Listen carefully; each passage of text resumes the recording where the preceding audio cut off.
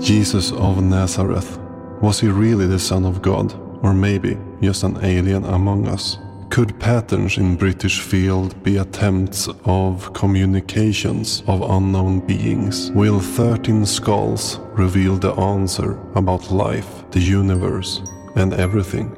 Join us on a mission already in progress.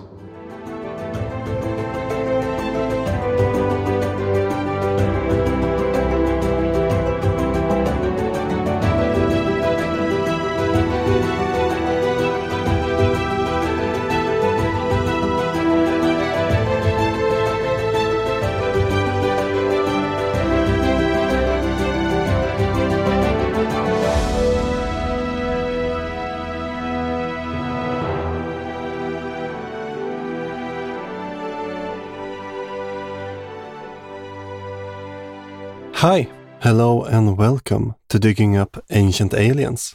This is the podcast where we examine the TV show Ancient Aliens. Do the claims hold water to an archaeologist, or are there better explanations out there? I'm your host Frederick, and this is episode 6, The Mission, part 2. So, we're still trying to figure out why the aliens are here. If you missed part 1, you could just hit pause and go back right now.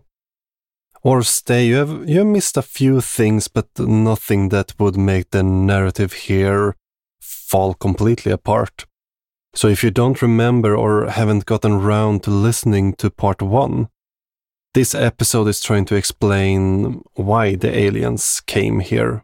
The main theory I figured out is that the aliens need gold and come here to mine said gold.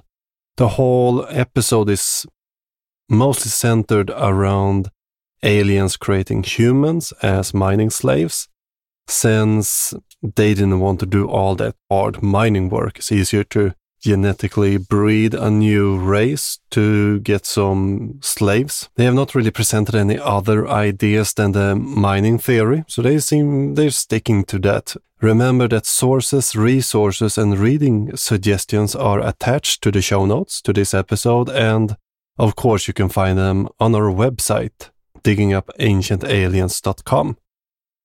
There you can find contact info if you find any mistakes or have a few suggestions.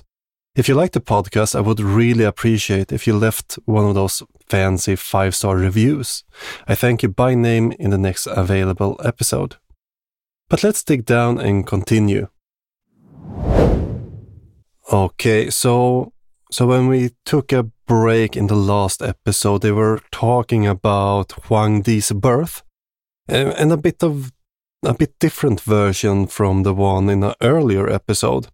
So if you don't remember, Huang Di's mother was picking fruit on a mountain in its clear blue skies, and one of the sky gods saw her and came down in form of a thundercloud. She got scared and fainted, and when she woke up, the sky was clear, and of course she was pregnant. You know, just as the Jesus story. Not my words, the episode's words there. But if you know the Jesus story, you know that the birth of Jesus is, well, it's only mentioned in Luke and Matthew to start with. In Luke, we have the angels who comes down and speaks with Mary, and in Matthew, we have the angels not speaking to Mary, but trying to calm down Joseph for obvious reasons. Neither of these accounts contain any dragons, mountains, or thunderclouds, to my knowledge, and I went back and reread them just to be sure if there's nothing I had missed. So, I would say that, except for angels coming from the sky, that the stories are quite different in quite many different ways. And if you remember, this is a different story compared to the one we heard earlier about Huang Di. Then he came down in the belly of the dragon and did a lot of things, hunting people or hunting monsters, creating, writing, all of that. We skip over that. And we dig down in a bit more in the details surrounding this story in episode 3. So if you haven't checked that one out yet, you should. Maybe not now, but you can do that later.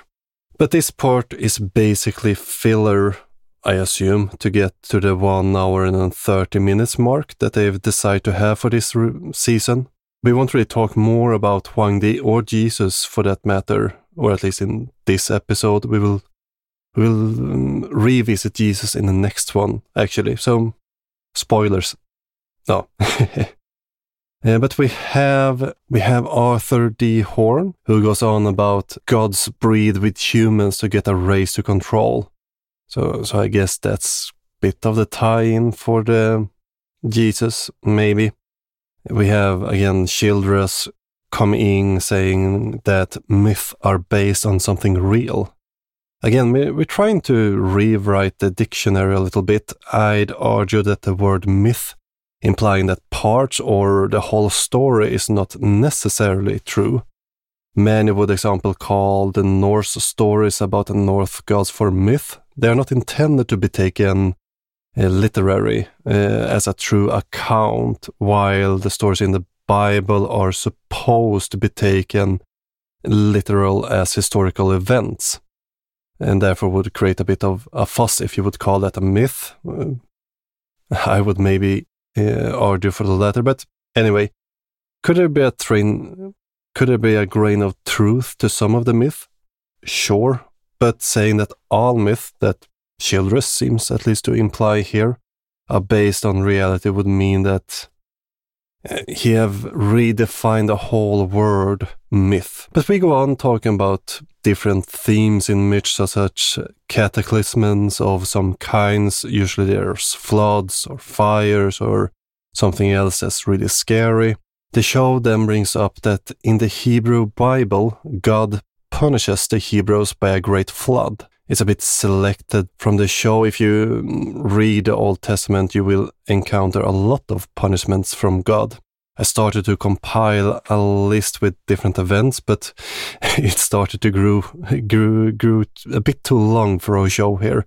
So maybe I will finish it up and add at the bonus section at diggingupAncientaliens.com at a later point in time. But they continue from this on to the thing that you can start to suspect that they're fishing after, the flood myth. And they talking about that there are numerous mythical texts containing these different myths about floods, and they don't specify where, who, from, where, or really anything. They just say that there's plenty of them. Trust us on this one. And I do know that there's quite a few flood myths floating around. Are they all identical? Well, no, not really. They are not identical. Things differ. Some of course are more alike than others. And would we really think that it's really that strange that a concept like flood might repeat all over the world, especially in areas that's prone to flooding? We generally don't see this type of myth in areas that don't have floods. For example, in Central Africa, there's none story whatsoever. Same in deserts all over or in very mountainous areas. The floods myth are really rare. But closer to the coastlines, yep, there's usually plenty of them instead. And why shouldn't it be? Floods are quite scary phenomenon even today.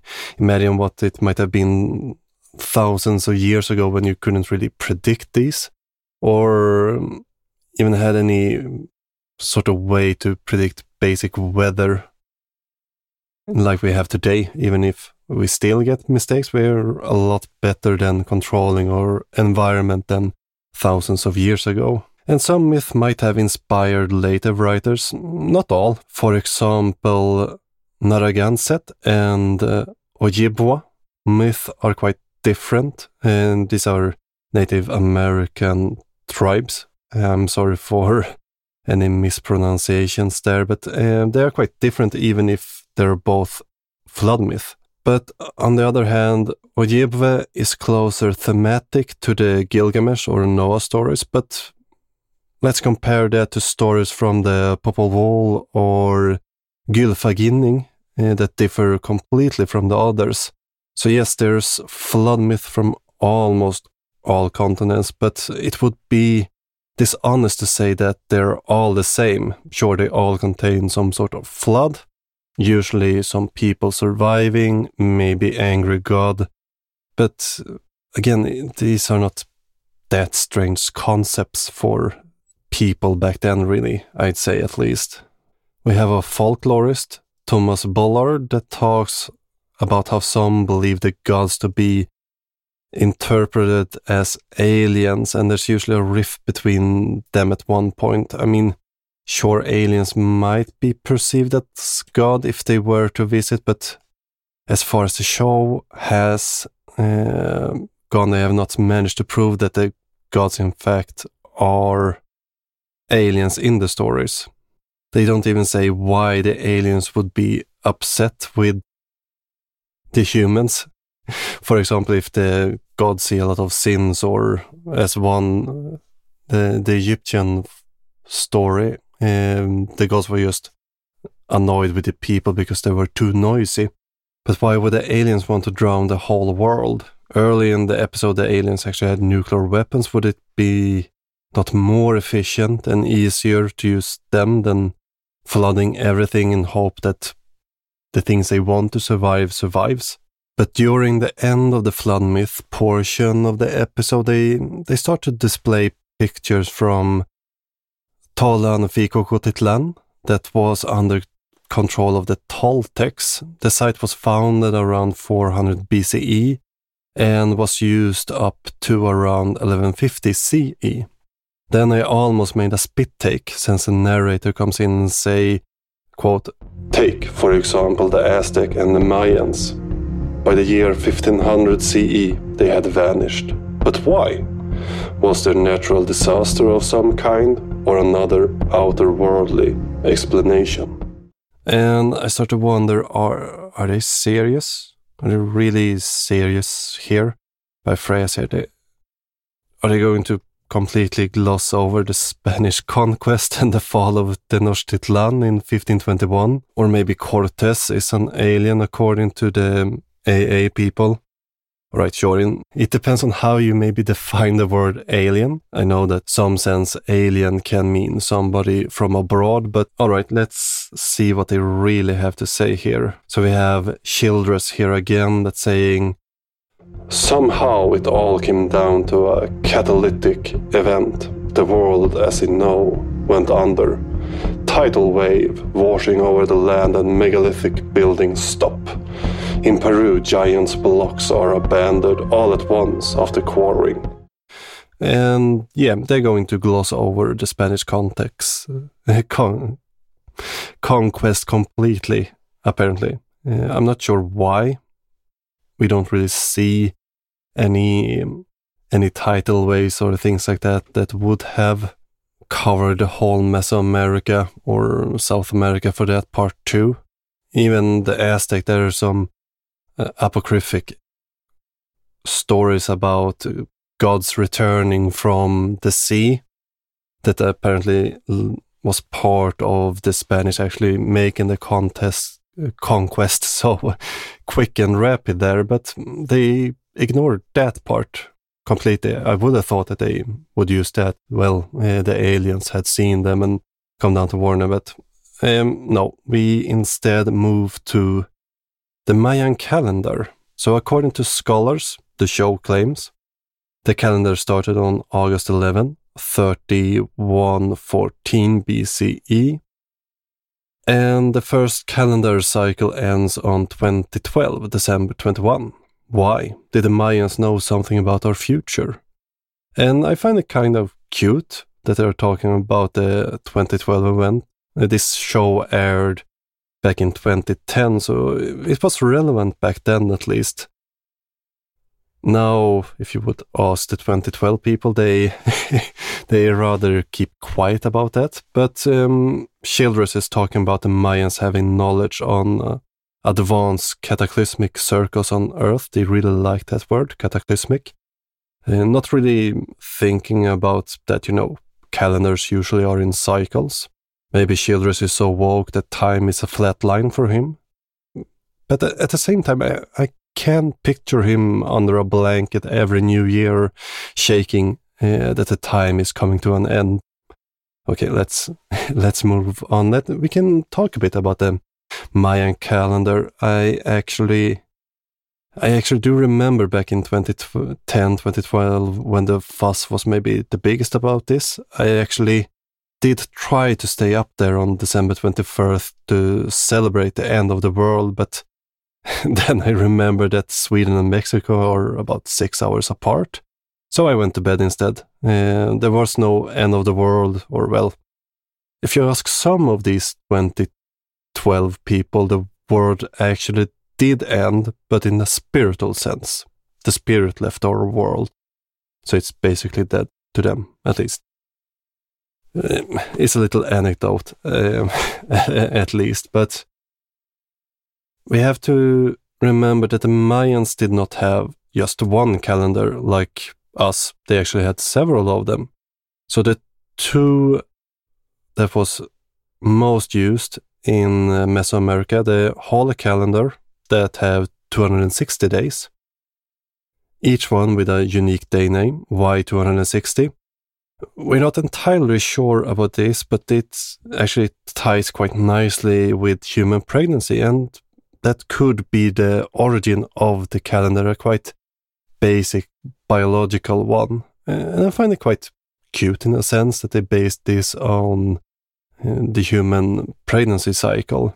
We then have the solar calendar that most of Mesoamerica, well, except for the Mayans, actually used. It had a year-bearer system. The Mayan solar calendar is called the Hab, and it has 18 months with 20 days in each month. The month had individual names and the dates are numbered, just as ours. But if you do some quick math here, we have only 360 days here. The Mayans actually had a 19th month with 5 days that was called Vayeb. And it's viewed as an unpredictable time and quite dangerous. So you didn't want to do anything important here. You wanted to stay indoors and wait for this scary, unpredicted time to just go by. We then actually get to the famous calendar, the Mayan long count calendar, the one that they are talking about in this episode.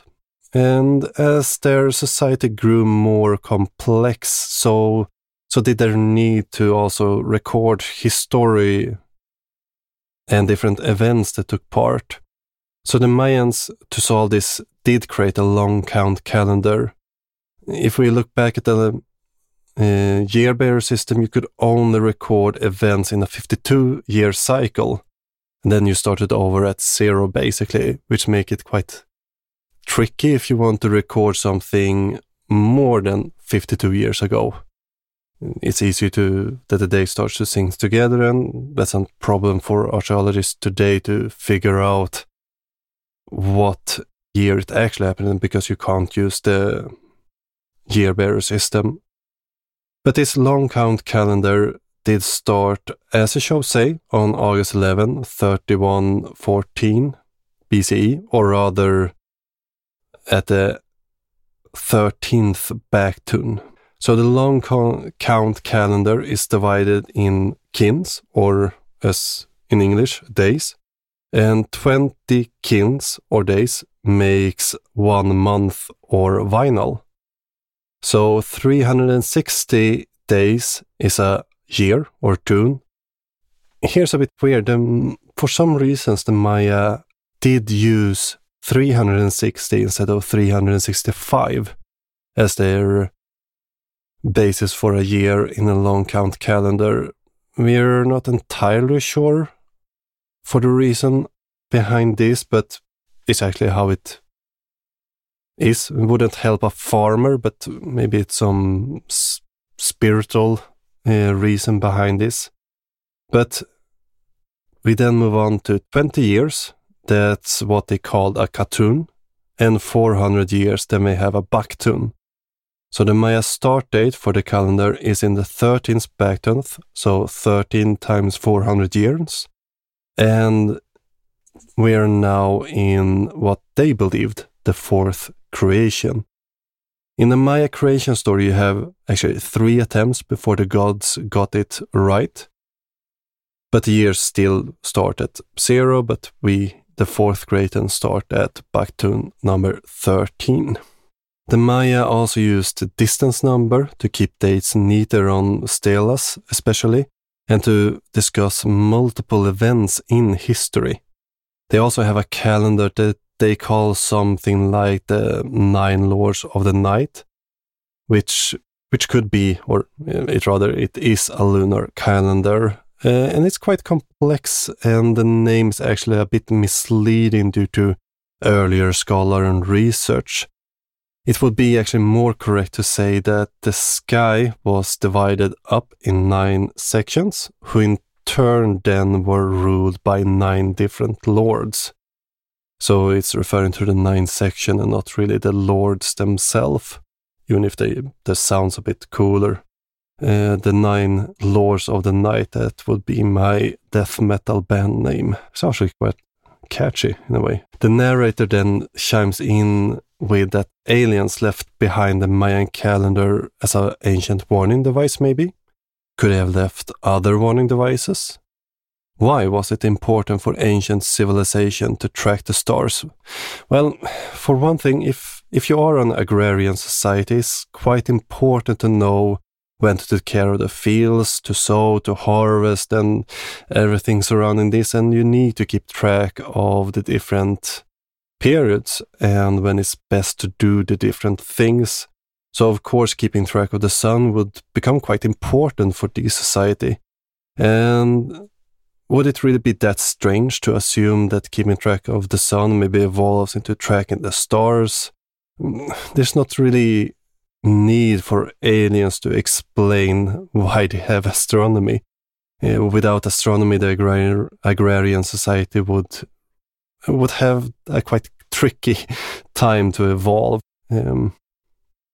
So while they are talking about why people would look up in the sky that long ago, we actually got a quick shot of Stonehenge. And I started to wonder, will we actually have our first European alien? We then meet Robert Schooch again, who's talking about megalithic structures in general, and that we often find them aligned astronomically to the stars or to the sun. And he claiming that Stonehenge is basically an observatory, and he's asking if it could have been used for religious activities or just stargazing. We then move on to, we actually meet Sarah Seeger, who is a quite accomplished astronomer and even has her own equation. I can't really find that she should have any ties to the alien movement, but anyway, Seeger says basically that it's not a surprise for us that people in the past had this knowledge, and I couldn't agree more with somebody in this series. It actually would be almost more weird if they didn't have this kind of level of knowledge back then. But the narrator jumps in and breaks off Seeger's thoughts there and moves on to saying, why was the ancient man so fixated on the sky? Was it to help farmers, or another more profound purpose? Could they have been an alien GPS? We then move on to Nabta Playa, Egypt, and one of the stone circles there, that's actually one of the oldest astronomical sites and was found as late as 1974 by Fred Wendorf. And as I said, it's a small stone circle.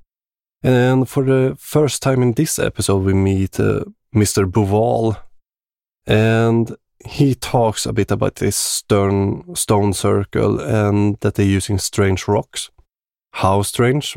He don't specify.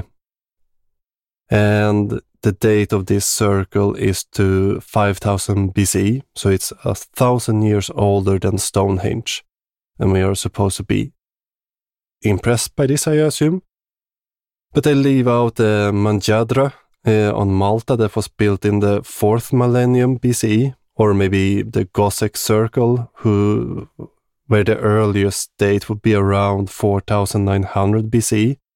Yes, the circle at Nabta Playa is probably the oldest remaining evidence we have, but at the same time, it's not built in a time or in a way that would make us really question that the people living there could have made this.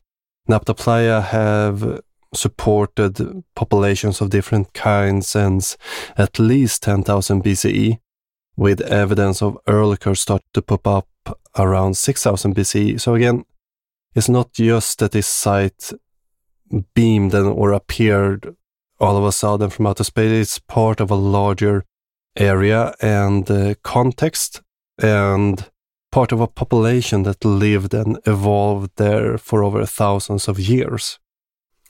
And the show goes on saying that the people who built this site must have been very sophisticated astronomers that were tracking stars over thousands of years ago. Well, to track stars, you don't really need that advanced equipment. Sure, a telescope will make it a lot easier to track the stars and measure and see what's going on. And of course, a space telescope would make it even easier. But you could do it basically by putting a rock where the star goes up and one where it goes down and track how it moves with sticks and other rocks. All you need is a lot of patience and a good set of eyes, basically. Also, not so much light, but in a time before electricity, well, if we go back to episode 1, the ancient aliens theorists thought that there was a lot of electricity during this era. Anyway, we didn't have that much light pollution, which of course makes it easier to see and track stars. We then move to the year 1994, and the narrator says that the Nabta Playa took on a greater importance due to Robert Bauval, or French Lex Luthor, announced a discovery at the Giza Plateau. The Great Pyramid Shaft. We touched on this in episode 1. No, episode 2 it was, sorry. Episode 2. And here, there are not part of a electrical device. No, they're aligns perfectly with the stars in the sky. So the southern shafts align to the belts of Orion and Sirius, and the northern ones to the circumpolar stars. As an engineer, he thinks that it's basically impossible that they could design a pyramid or these shafts to meet these stars. And he also proved that the pyramids are laid out in an order to match the Orion's belt, except for he hasn't. They don't really say what the evidence is, and maybe it's non-existent, but Bauval's Orion correlation theory has been mainly or largely debunked. The stars have never really lined up as Bauval claims. If you, of course, as Bauval did in his book, you flip the pyramid upside down and don't tell people that you did, then they sorta, kinda lines up if you squint a little bit. And for the pyramids to match up with Orion's belt, sure, but anything in 3 could theoretically also line up. I'm not really sure here. And the narrator continue, is it a religious or stellar message? Is the Orion's belt the birthplace of stars? Egyptians themselves believe that the gods descended from the stars. Again, we have this claim that the gods were descended from stars.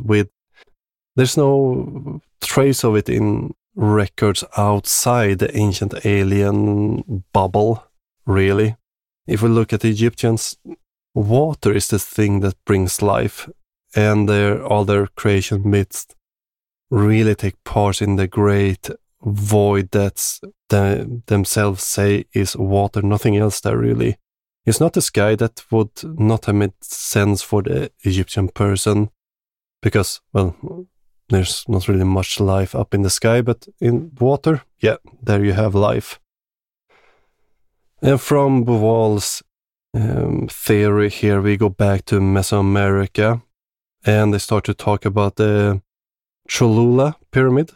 The narrative says that it's the largest one in the world, and it's more than 3,000 years old, and it took 1,400 years to complete.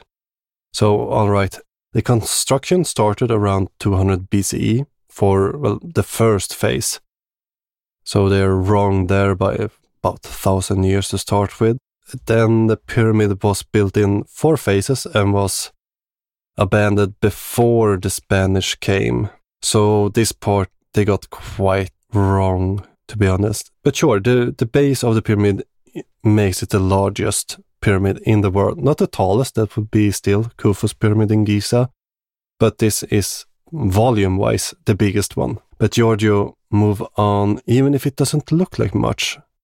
It is the largest monument ever created by human hands. And the narrator chimes in, originally built by the Olmecs, it was then added on by the Toltec and the Aztec, along with the history of bloodshed. They also had knowledge about the stars, I assume. And we have Michael Cremo chime in. It is interesting to think about what the Aztec people thought about its origin. They did not think it was built by humans. According to the ancient Aztec tradition, the Cholula pyramid was built by a being they called a giant. If you look at the Aztec cosmology, you'll see that these giants were identified with different celestial objects. The one in particular is identified with the planet Venus. Not to say that Cremo here is wrong, but he is quite wrong. The Aztec has nothing to do with the pyramid, really. The pyramid's name really translates to handmade mountain. So if the gods would have been responsible for it, it would not have made sense to basically name it mountain made by man. Cremo doesn't specify where he got all of this information, but I have some idea, to be honest. It's not a nice or especially bright place. Anyway, the narrator then jumps in, claiming that both the Aztec and ancient Egypt charted the cosmos thousands of years before European astronomers. Wait, hold up. These are not cultures that existed at the same time. Even more strange is that the culture was half a world apart. And a couple of thousands of years too. They are starting to get lazy here, to be honest. And if you didn't think that was crazy, you should hold on to your socks, because we have Childress who say, quote, mainstream archaeologists are telling us that these civilizations around the world, in Americas, on remote Pacific islands, in Asia and Africa and Europe, that they are all disconnected with each other, and that there wasn't some contact with South America and Egypt or any of this ancient civilization. But really, it has to be the other way around. All of these ancient civilizations were connected in some way. Well, sure, some cultures have been separated, but yeah, many of them had contact, and we actually see this in the records. And it's really dishonest by Childress to paint a picture like this. Childress seems to think that it's impossible for an idea to grow in different locations and at different times. Therefore, everything needs to be connected according to, well, him at least. But to be honest, if you want to build a big building, you would use something hard to make it last, like stone, for example. You would also want to use a shape that makes it easier to build tall and for it to stand up and don't fall down, such as a triangle. The heavy mass in the bottom and less, of course, at the top. I could agree that it would be strange if we had skyscrapers built with modern materials just popping up in the ancient era, but we don't. We have larger buildings made with tools and knowledge that would have been available to them.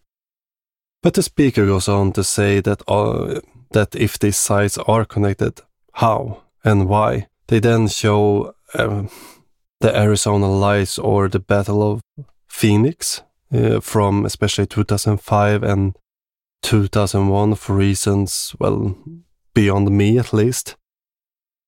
But yeah, these lights have been quite bunked, and most agree that it's explained by the US Army dropping LUU-2B/B illumination flares in the area. We leaving the pyramids behind where we had them.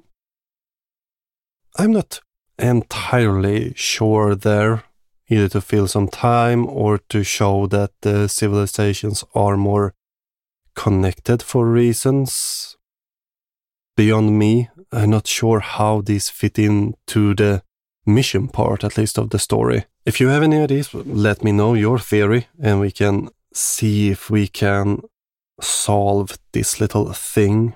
We then go to Wiltshire, England, the same as for thousands of years. Little stone walls, green fields, and of course an abundance of peace. Home to many sacred sites. And I really, at this point, hope that we would see some European aliens, but sorta, kinda, not really. We meet Susan Taylor, who is a producer, director, and most important, a crop circle researcher. And she talks about known sites in the area such as Stonehenge and Silbury Hill. Taylor seems to hint that this area would have a denser collection of ritual sites compared to other parts of the UK.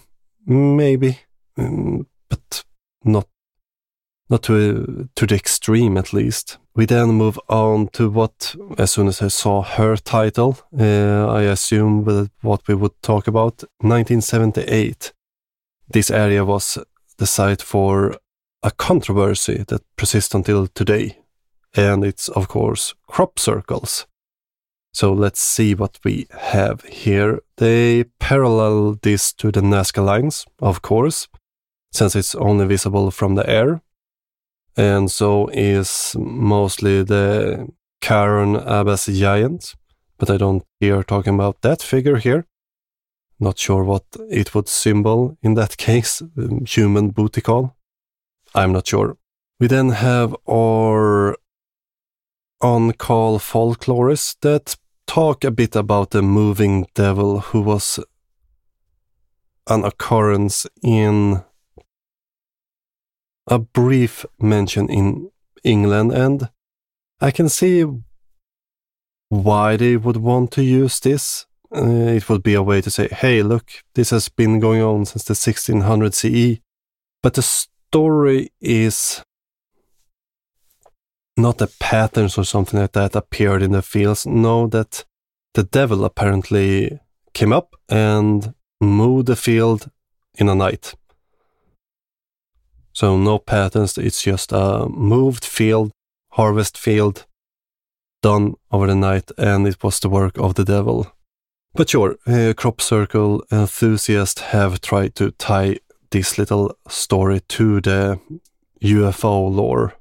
And they continue to talk a little bit about crop circles, and then UFO enthusiasts flock to the area. And each year the patterns have become more intricate. And they also show the Westbury White Horse on the screen.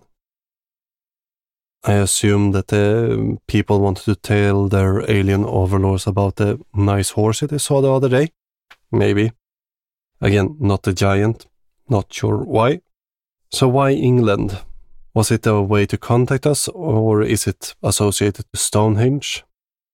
And according to Childress, they choose sites in this area because it has a strong earth energy connected to the sites. So it would be signals and ancient writings. We have Taylor again. The crop circus takes us back to a time where science and spirit was together and we were all whole. Yeah, I'm not sure there, to be honest.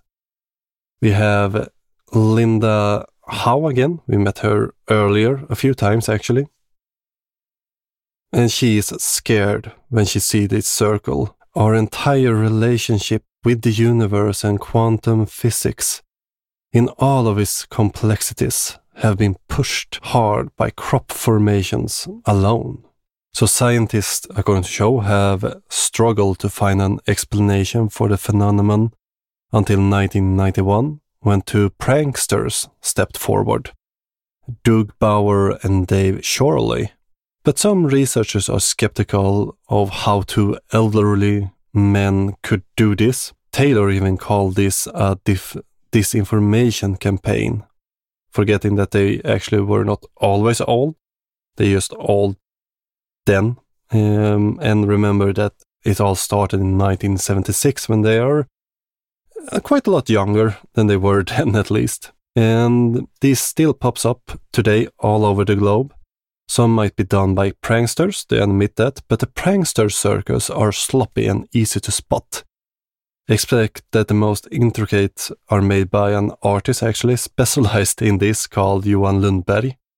But after studying soil samples and grain dispersion patterns in the disturbed farmland, researchers concluded that this would be impossible for all of these designs to be man-made. This is brought up, but nothing more. And then they move on to William Levengood, who claims that these circuits were made by spinning plasma vortex. Again, they don't tell you the evidence for this, they just state it, and you should just accept it, because we said so, I assume. We continue with Taylor claiming that in the real circus they have these strange things happening, like battery dies or cell phone who don't get reception or turns off. You know, spooky things. Yeah, things that happen to technology most of the times. We just remember them more often in spooky places, usually. But how come in and try to explain this with, might it be time travelers, spirits from another dimension, or advanced intelligence that's not even in this galaxy, because that's our only options? Or two elderly gentlemen making patterns in a field with simple survey tricks and a board.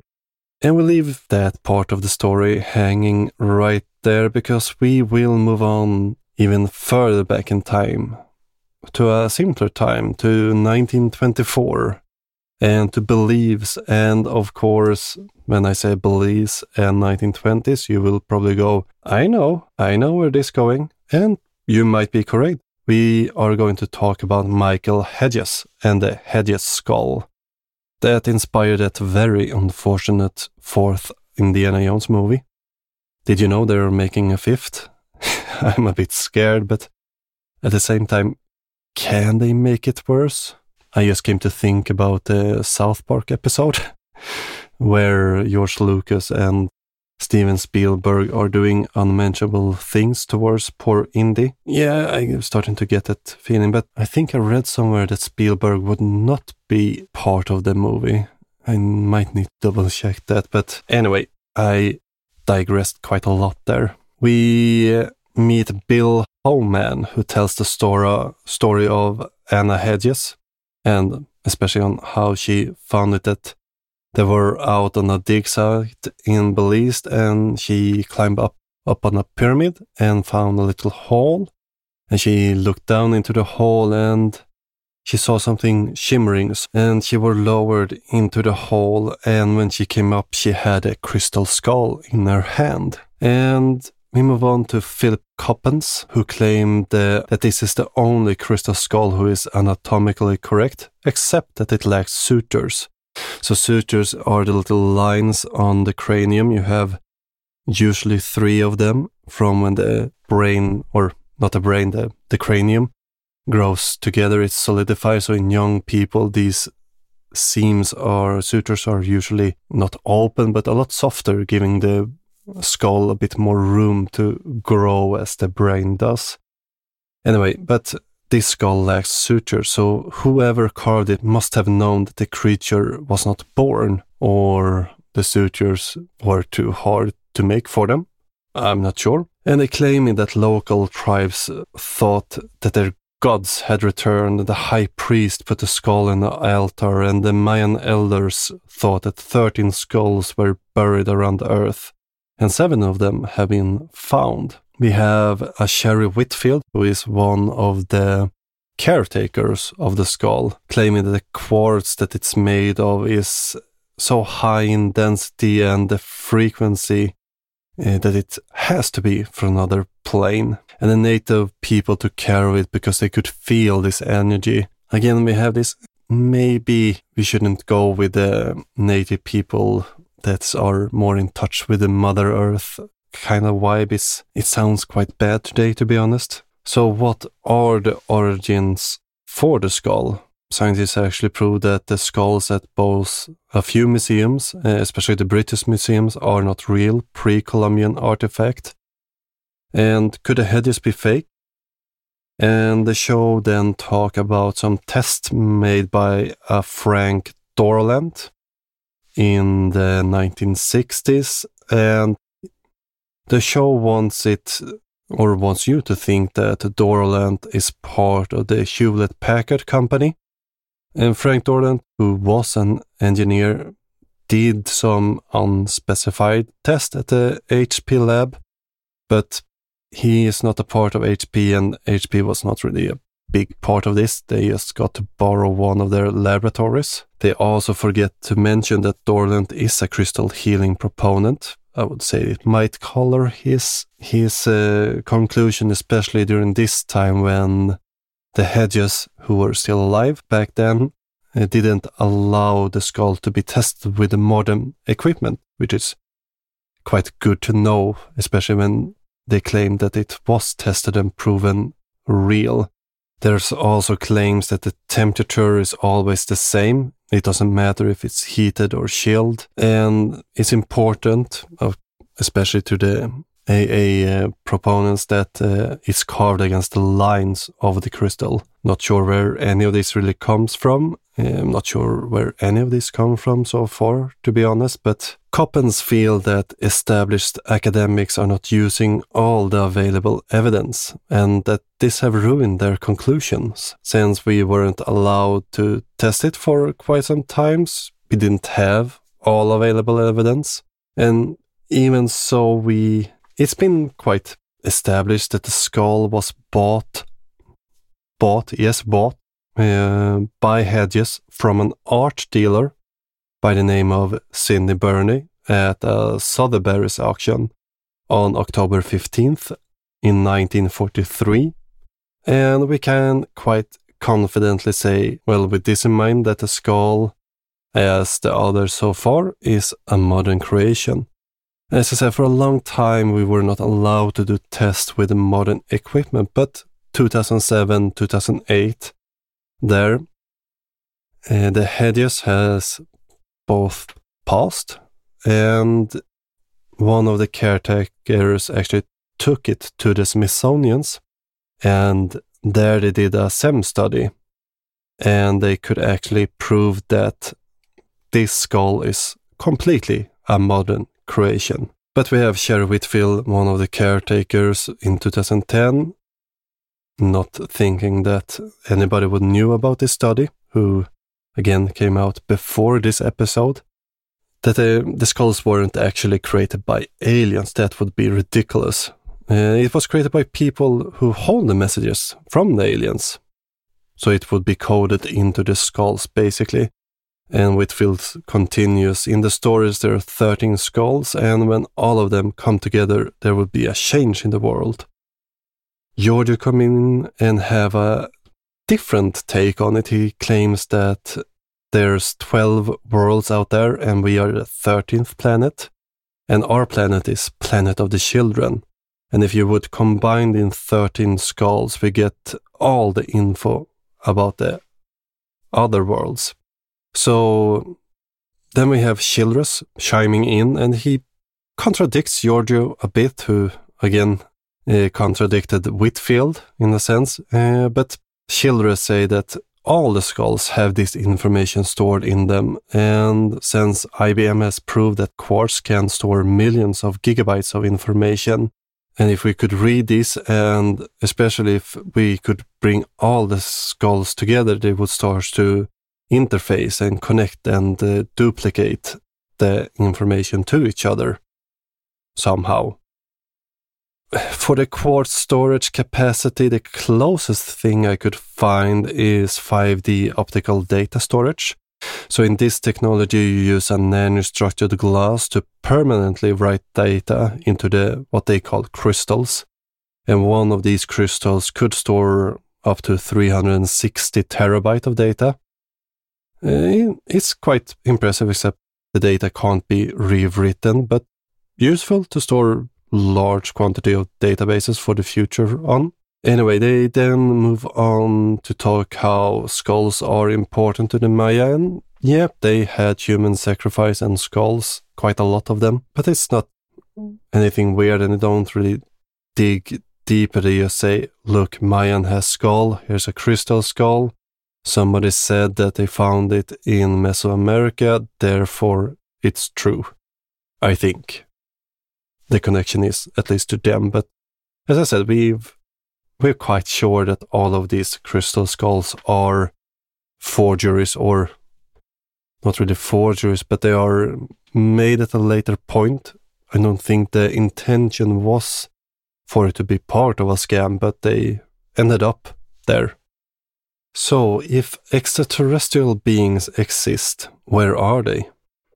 And they then go on to talk about what they call the most leading scientist in the 20th century, Enrico Fermi.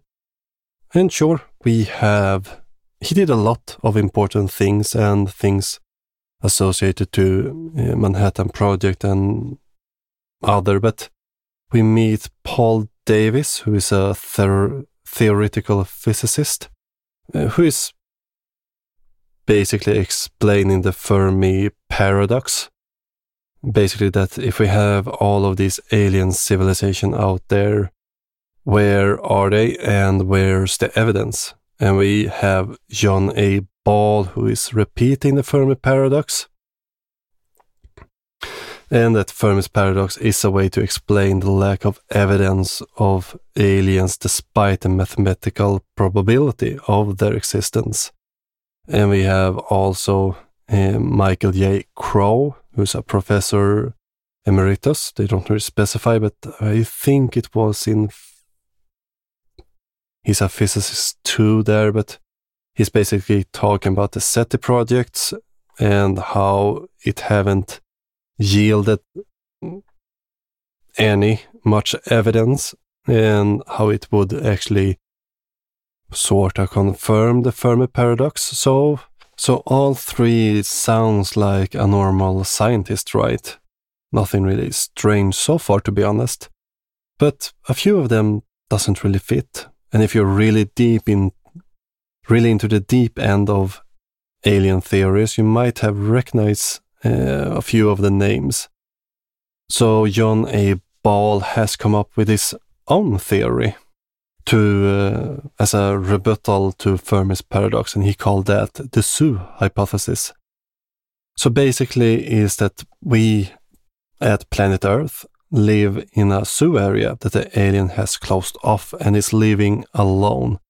So we could develop at our own pace, and I didn't really see this from the start either, but Michael Crow chimes in, and he's a part of the zoo team Zoo hypothesis too, and he comes in and tries to add things, but basically repeat what Ball just said. They were basically animals at a zoo. Linda Howells comes in and say that we're on a petri dish, being studied and not intelligent enough to eavesdrop on the observers. And then from this move on to talk about Lagrange points, named after Joseph Louis Lagrange, who was a mathematician and astronomer in the 1700s CE. Except that we looked into this point, and well, if the alien space stations aren't invisible, I guess we would have seen them by now. Or maybe the claim is that the space stations are invisible and we can't see them. But the aliens would hide in these Lagrange points because scientists have said that that would be the most efficient place to stay if you would orbit Earth. We then move on to the jungle hypothesis. Ball again. If you go to the jungle where there's millions of ants, there's the chance that one of them would see a human is really slim. So Ball claims that we have not met aliens since the chances are too slim. And all of these are basically different variation of a special pleading, basically. We can't have aliens who constantly visit us and leave these vague clues about it, and then say that they're avoiding us, therefore we don't have evidence. This part, again, don't really fit with the rest of the episode and don't really make that much sense. Especially when you think about what they've said so far with all the evidence we have with the aliens visiting us constantly. But Howell comes in and trying to solve this by saying that the aliens used to visit us, but lately they don't want to because they think we need to grow up. And the narrators realize that, wow, this maybe is a bit too weird. So he move on that summarize that we have these theories that the aliens keeping the distance. But what if they didn't? What if they integrated into the society? And I sort of wonder, will we meet the man in turquoise himself? And no, it did not get crazier at the last minute. It would have been fun though. It feels as they've hinted towards David Icke a few times now at least. But they basically drops it there. They're just hinting at it. Maybe there's all around us. But they're now coming into the last minute here. And according to the ancient alien theorists, the alien might have come here for many reasons. To mine, to breed, explore, or conquer. Except if they conquer, they did it quite lazily, I would say. Giorgio chimes in, it would be sad if we thought that we were the only species to explore the galaxy. Childress is going to end it with a bang here, so hold on to your seat. They will squeeze in a bit of crazy at least. Many believe that it only happened in the past, but there is evidence that they never left. That they have bases under the ocean and in the mountains. In South America is strong evidence that UFO comes out of lakes such as Lake Titicaca, where there's strong evidence that there is an underwater base. He then continuing, quote, the moon would have been a natural stop to Earth, and then NSA claims that it's naturally hollow. During the Apollo mission, the command module crashed into the moon and then NASA said it rang like a bell. Bottomless craters are the entrance to the moon. The moon is an enigma. Was it brought from another solar system? Biologists say that life could not start without the moon. And according to Childress, it's proven that the moon is an alien base. You know, just like the Death Star from Star Wars, or that Nazi movie, what's it called? Dark Side of the Moon? Oh, it was a long time I saw that one. No, not Dark Side, Iron Sky. Yeah, that was a long time ago. So basically, Iron Sky. And alright, NASA should not maybe have said that the moon rang like a bell, and I seem to regret that phrasing now, to be honest. But no, the moon is not hollow, and we have quite a good understanding of the moon's geology. And the moon is basically more dense than Earth, so I'm not sure how they really get this except for that little quote from NASA, unfortunately. Linda Howell then closes this episode out with the following quote. The government is suppressing alien visitation today. Whew, and that was something, to be honest. I'm not sold yet to the ideas presented in this episode. It felt a bit rushed, to be honest, in a way, and as they added a lot of fillers just to get to the 1 hour, 30-minute mark. Because did we really need to repeat the Huang Di and talk about the pyramids again? But again, a different theory. all of them are supposedly true, which don't really add up.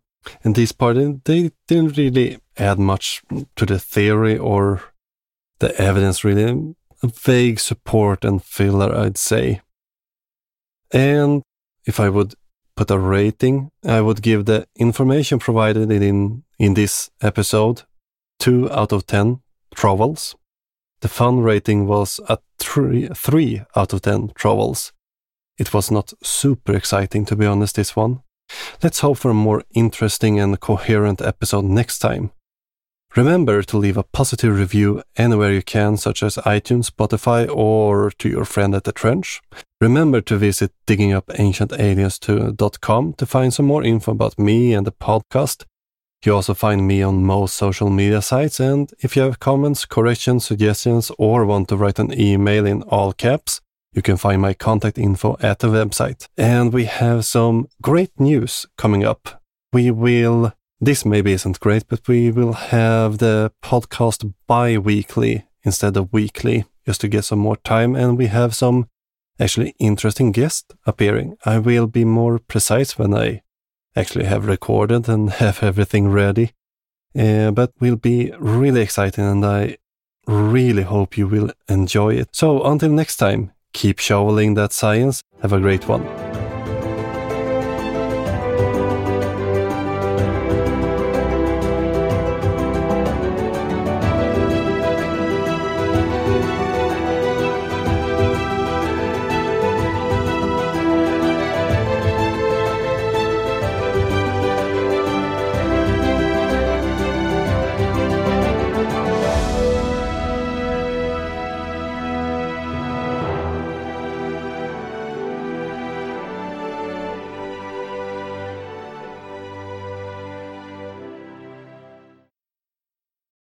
Thank you for tuning in and listening to this episode. Remember that we have a subscription going on. You can become a patron or other subscriber for as little as $2.50 per episode. Go to diggingupancientaliens.com/support. That is, go to diggingupancientaliens.com/support to read more information and sign up right there.